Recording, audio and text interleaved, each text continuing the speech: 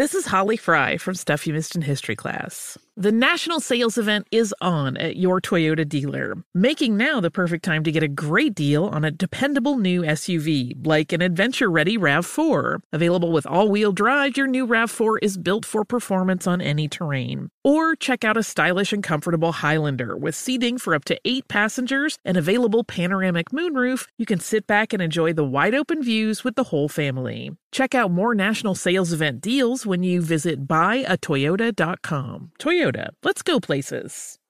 Ready to celebrate International Women's Day? M&M's and iHeart present Women Take the Mic, sharing empowering stories of women supporting and celebrating each other. And of course, there is a smooth and creamy companion for your listening pleasure, peanut butter M&M's. Because they're just another way to help treat yourself in situations where you deserve a little added delight, like listening to your favorite podcast. So savor the deliciousness of peanut butter M&M's and spread some positivity. From breaking glass ceilings to dominating in sports and entertainment, women truly are unstoppable.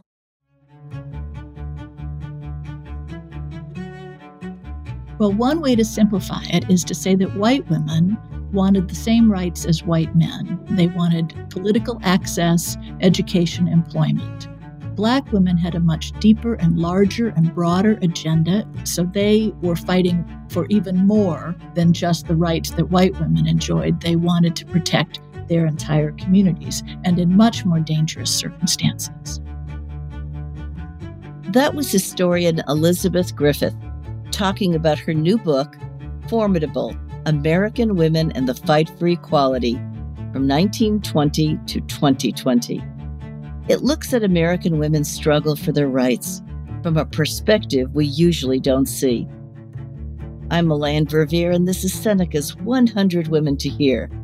We are bringing you 100 of the world's most inspiring and history-making women you need to hear.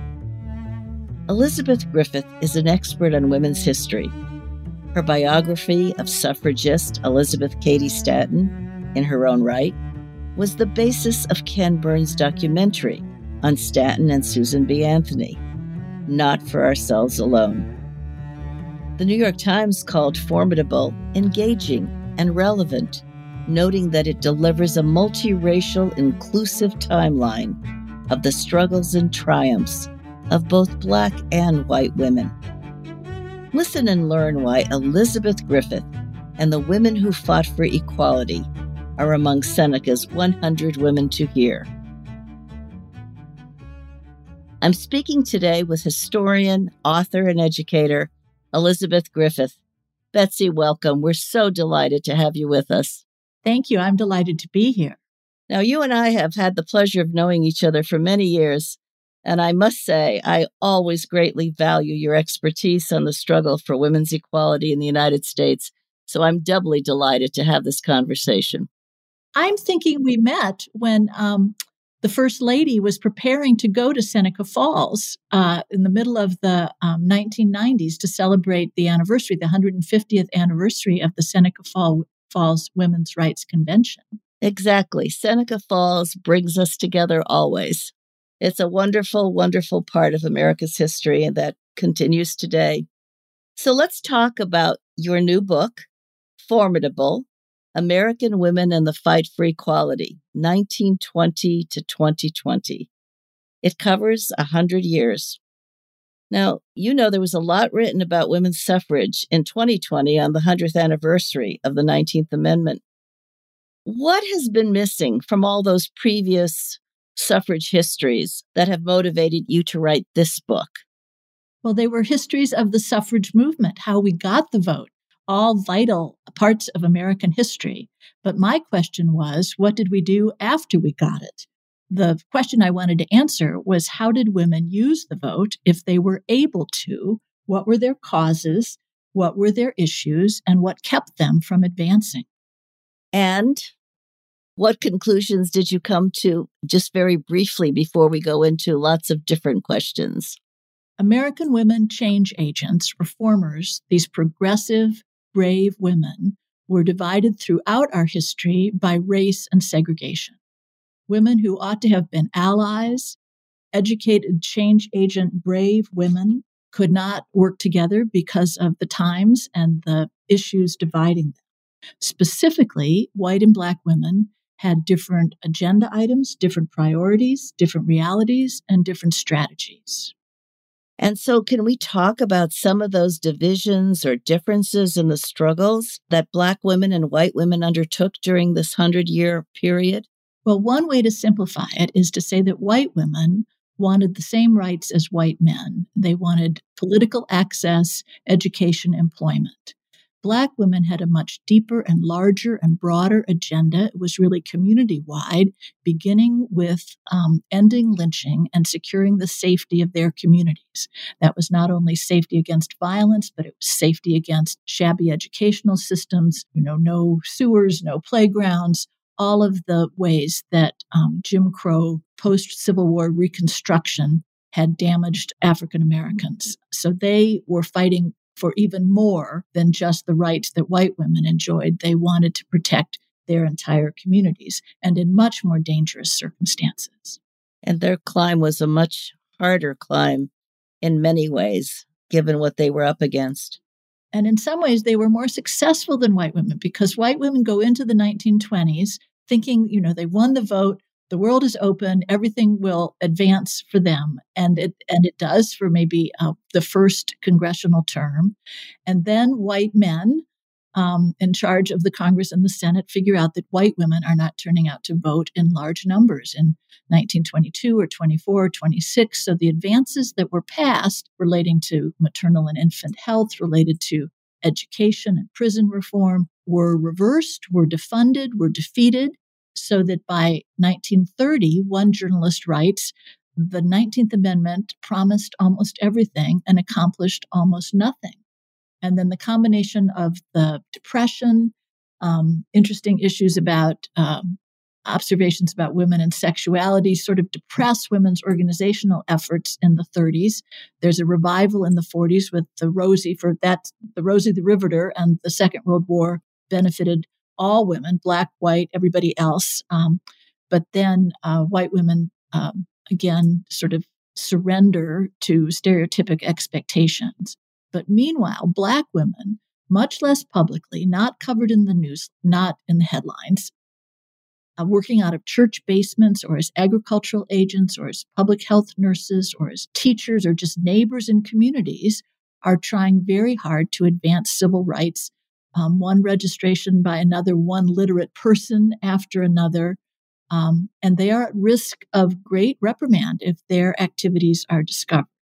But they're joining the NAACP, they're joining the League of Women Voters, where they weren't in a segregated state. And they're pushing the advances that will culminate in the 50s, a lot of it driven by the NAACP Legal Defense Fund, including obviously led by Thurgood Marshall, but supported by Constance Baker Motley. You've got Pauli Murray working behind the scenes.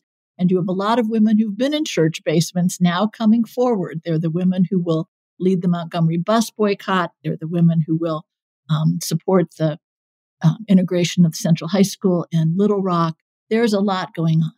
And then finally, sort of around 1960, into the 1960s, white women are paying attention to what's happening to Black women, white reformers, and they begin to think we need to be supporting them, and we need to be asking questions about our own status as well. So the 60s, as you and I will remember, maybe not you, I remember, you've got the civil rights movement boiling, you've got the women's rights movement simmering, you have the anti-war movement exploding. So you've got a lot going on that will have impact on the country's history in the 70s and 80s. Such a wonderful, abbreviated perspective on all of this. So where do Hispanic and Latina women come into this? Tell us about their struggle. Well, there are lots of other women on whom I did not focus as fully as I did on white and Black women, because that seems to me to be the central struggle in American history. But in addition to Hispanic and Latina women, there are Native American women and Jewish women and Asian women. But to answer your immediate question, Hispanic women obviously have been in this country since 1523 and have pursued different routes, a lot of them literate, but a lot of them kept in a more, I almost want to say, convent-like tradition of upbringing. But by the 20th century, women are pulling ahead. The first woman in elected office, the first Hispanic woman in elected office, is Soledad Chavez de Chacon, who became Secretary of State of New Mexico in 1922. And in that role, ended up substituting for the governor for almost a month. So she's not even technically the first woman, a Hispanic woman, to be a governor, because there was a Hispanic woman in a similar role in Oregon in 1906 who first served in the role of governor. And since then, there have been two other Hispanic governors, one a Republican, one a Democrat. Now, of course, Michelle Lujan Grisham. But and all of these women were in New Mexico, which is such a historically deeply rooted state and experience. But you've got Native American women pushing for citizenship and voting rights because they were not covered by the 19th Amendment, nor were people with Asian immigrant roots did not become technically citizens until 1943, and other Asian Americans not until the 1950s. But it's Patsy Mink who will be the first person of color to serve in the Congress as an Asian American Pacific Islander. And I do want to note just the long-standing contributions of Jewish women from the colonial period. They are always reformers. They are always progressives. They are always having to confront discrimination. Those women's organizations like the Women's Christian Temperance Union or the AAUW were not only excluding Blacks, they were excluding Jewish women. And one in particular, Hannah Stone, will become the medical director for Margaret Sanger's birth control clinics, playing a huge role. Jewish women were well represented in the medical profession in the first half of this century, as they are now, but with such discrimination that they frequently did not get hospital rights and admission into medical professional organizations. Seneca's 100 Women to Hear will be back after this short break. Are you ready to share some joy and celebrate International Women's Day? M&M's has partnered with iHeart for Women Take the Mic, treating you to the most uplifting and empowering stories of women supporting and celebrating each other. And of course, there is a smooth and creamy companion for your listening pleasure, peanut butter M&M's, because they're just another way to help treat yourself in situations where you deserve a little added delight, like listening to your favorite podcast. So grab a handful of that creamy deliciousness. Kick back and spread some positivity into the world. From smashing glass ceilings to breaking records in sports, on stages, and at the box office, women are crushing it in every way imaginable. And with peanut butter M&M's by your side, relax and keep listening to Women Take the Mic podcasts as you dance your way through inspiring stories, share laughs, and savor the deliciousness of peanut butter M&M's and the unstoppable force of women. Happy International Women's Day. This is Holly Fry from Stuff You Missed in History class. The national sales event is on at your Toyota dealer, making now the perfect time to get a great deal on a dependable new SUV, like an adventure-ready RAV4. Available with all-wheel drive, your new RAV4 is built for performance on any terrain, from the road to the trails. And with plenty of passenger and cargo space, plus available tech like wireless charging, you and your entire crew can stay connected. Or check out a stylish and comfortable Highlander with 3 spacious rows of seating for up to 8 passengers. And with available features like the panoramic moonroof, you can sit back, enjoy the wide open views with your whole family. Plus, both RAV4s and Highlanders are available in hybrid models, so no matter your style, you can drive efficiently and save on gas. So visit your local Toyota dealer and check out amazing national sales event deals on RAVs, Highlanders, and more when you visit buyatoyota.com. Toyota, let's go places.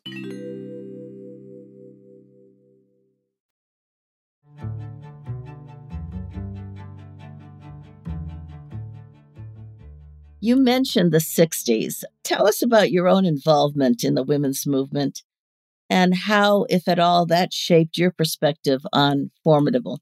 Well, I graduated from a women's college, and my classmates and I agree that we were very lucky to come into adulthood on the cusp of this rebirth of the women's movement when so much was going on. So I came to Washington, first as a congressional intern and then as a graduate student, and was recruited by another Wellesley classmate to participate in the National Women's Political Caucus.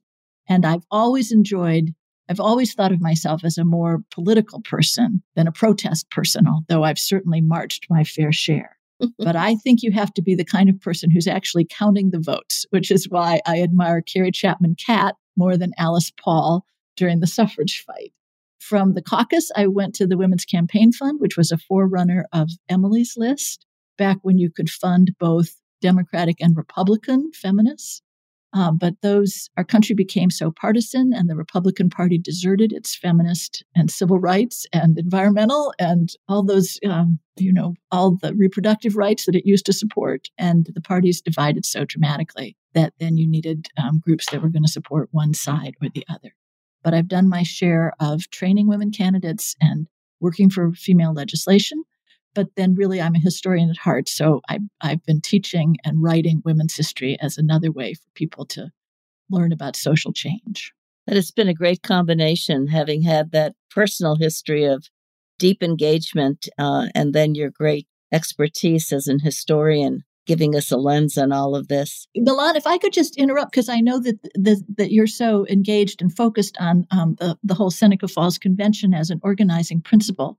In 1971, when the National Women's Political Caucus organized, there are variations of its creation myth. And one of them claims that it was founded on Mount Vernon Campus College here in Washington in a chapel in the middle of July. And none of the people who were there would have made the connection to Seneca Falls in a chapel in the middle of July, because none of us knew the women's history, which is helping to fuel us forward today. So fascinating, and how important it is that we know that history. Thank you for mentioning that.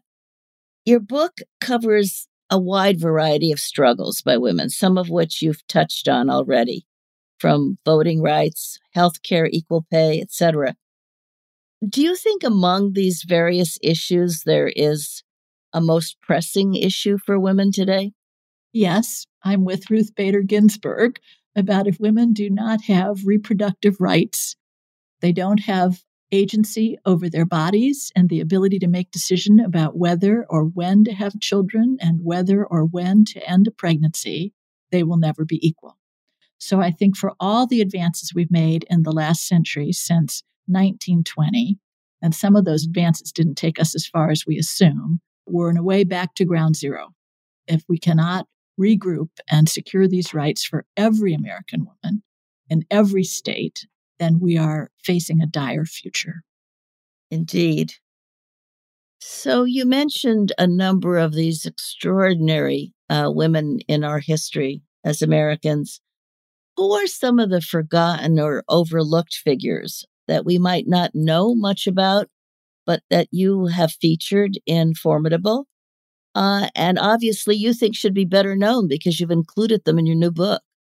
I already had a PhD when I started writing this book, and I feel the research I did should earn me another one because like a lot of white Americans, I do not know enough African American history. And I'm a little bit reassured when I speak to groups of Black women that they don't necessarily recognize all these names immediately either.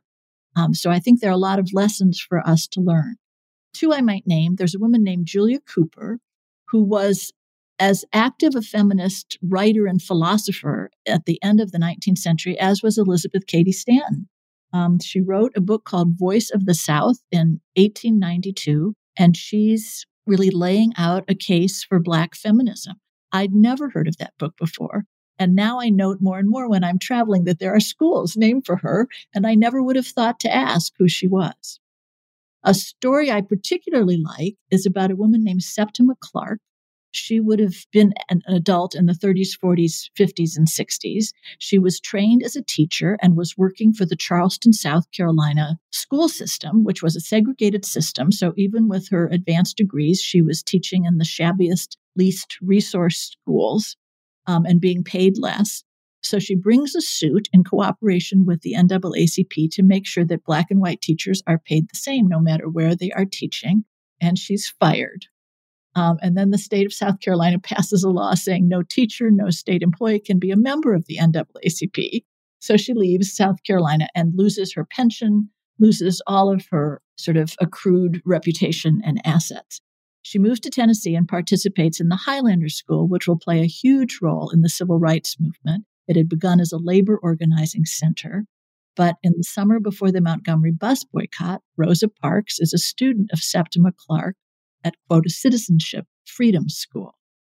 Eventually, the state of Tennessee will shut it down as a communist front, and she will join the Southern Christian Leadership Conference with Dr. King and lead citizenship education programs throughout the 60s. She is the woman who organizes Freedom Summer in Mississippi. She's credited with registering 700,000 Black voters between 1960 and 1970. And here's the best part.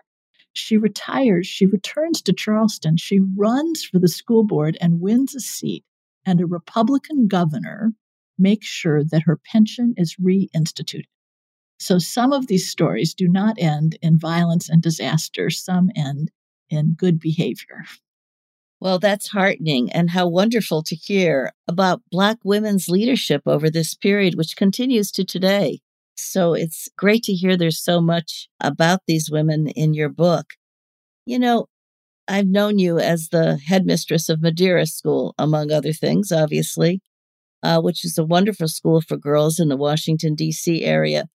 And I wonder what you would want your former students, and actually girls everywhere, to take from your book. Well, I'm confident that Madeira girls are getting a very deep education in American history and world history as well. But I believe all students need to be grounded in American history and civics lessons. And I don't think that that's happening equitably across the country. We cannot shy away from the reality of our history.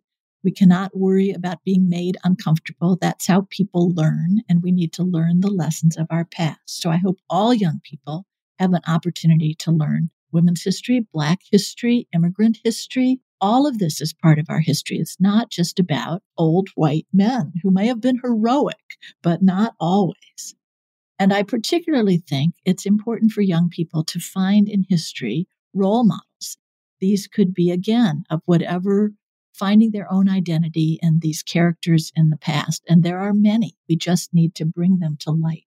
Because I think in those historic actors, young people find examples of courage and fortitude, of integrity. I am just awed by these women.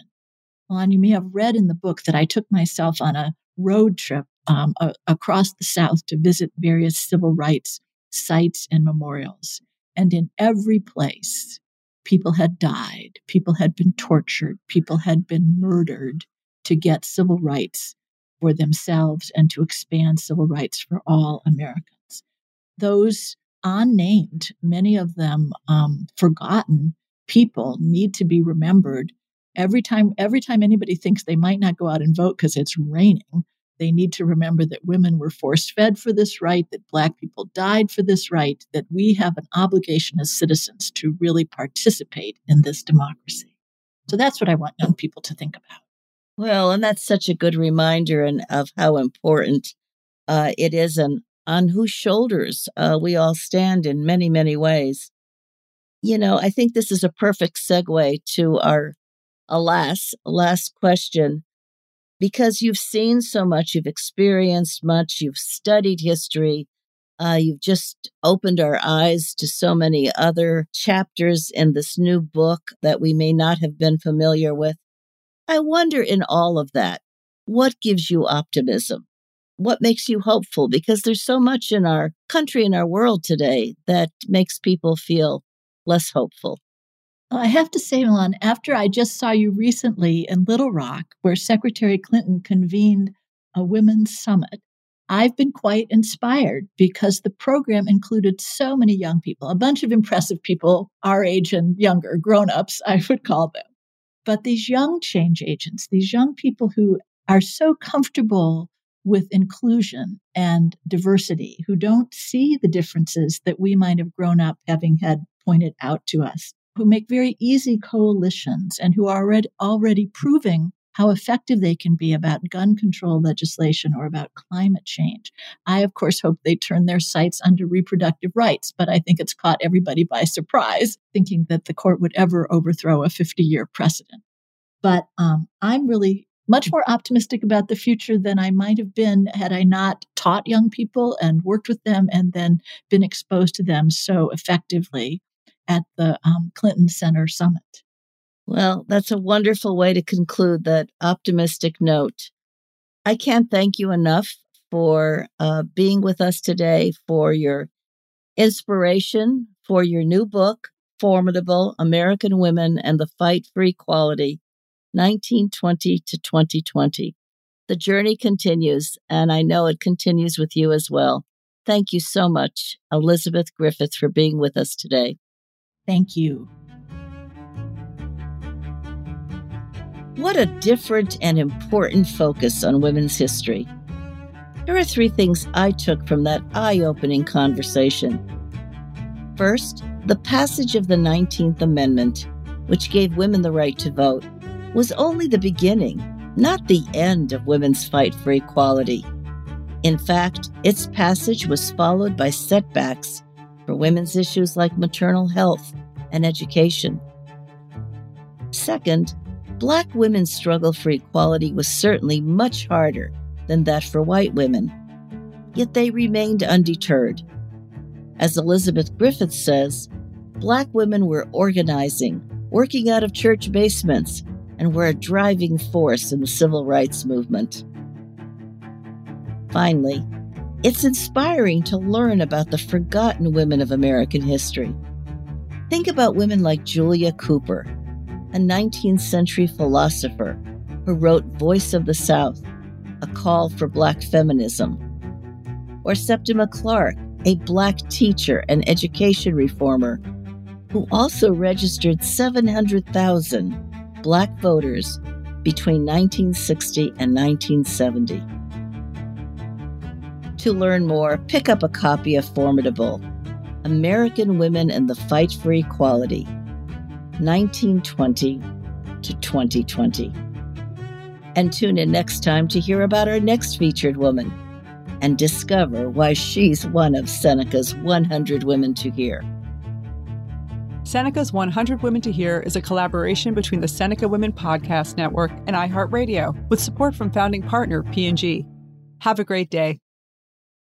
Ready to celebrate International Women's Day? M&M's and iHeart present Women Take the Mic, sharing empowering stories of women supporting and celebrating each other. And of course, there is a smooth and creamy companion for your listening pleasure, peanut butter M&M's. Because they're just another way to help treat yourself in situations where you deserve a little added delight, like listening to your favorite podcast. So savor the deliciousness of peanut butter M&M's and spread some positivity. From breaking glass ceilings to dominating in sports and entertainment, women truly are unstoppable. This is Tracy V. Wilson from Stuff You Missed in History class. The national sales event is on at your Toyota dealer, making now the perfect time to get a great deal on a dependable new car. Like a legendary Camry built for performance and available with all-wheel drive, you can count on your new Camry to get anywhere you need to go. Or check out an affordable and reliable Corolla with a trim for every lifestyle. From the hip sedan to the sporty hatchback, there's a Corolla built just for you. Check out more national sales event deals when you visit buyatoyota.com. Toyota, let's go places.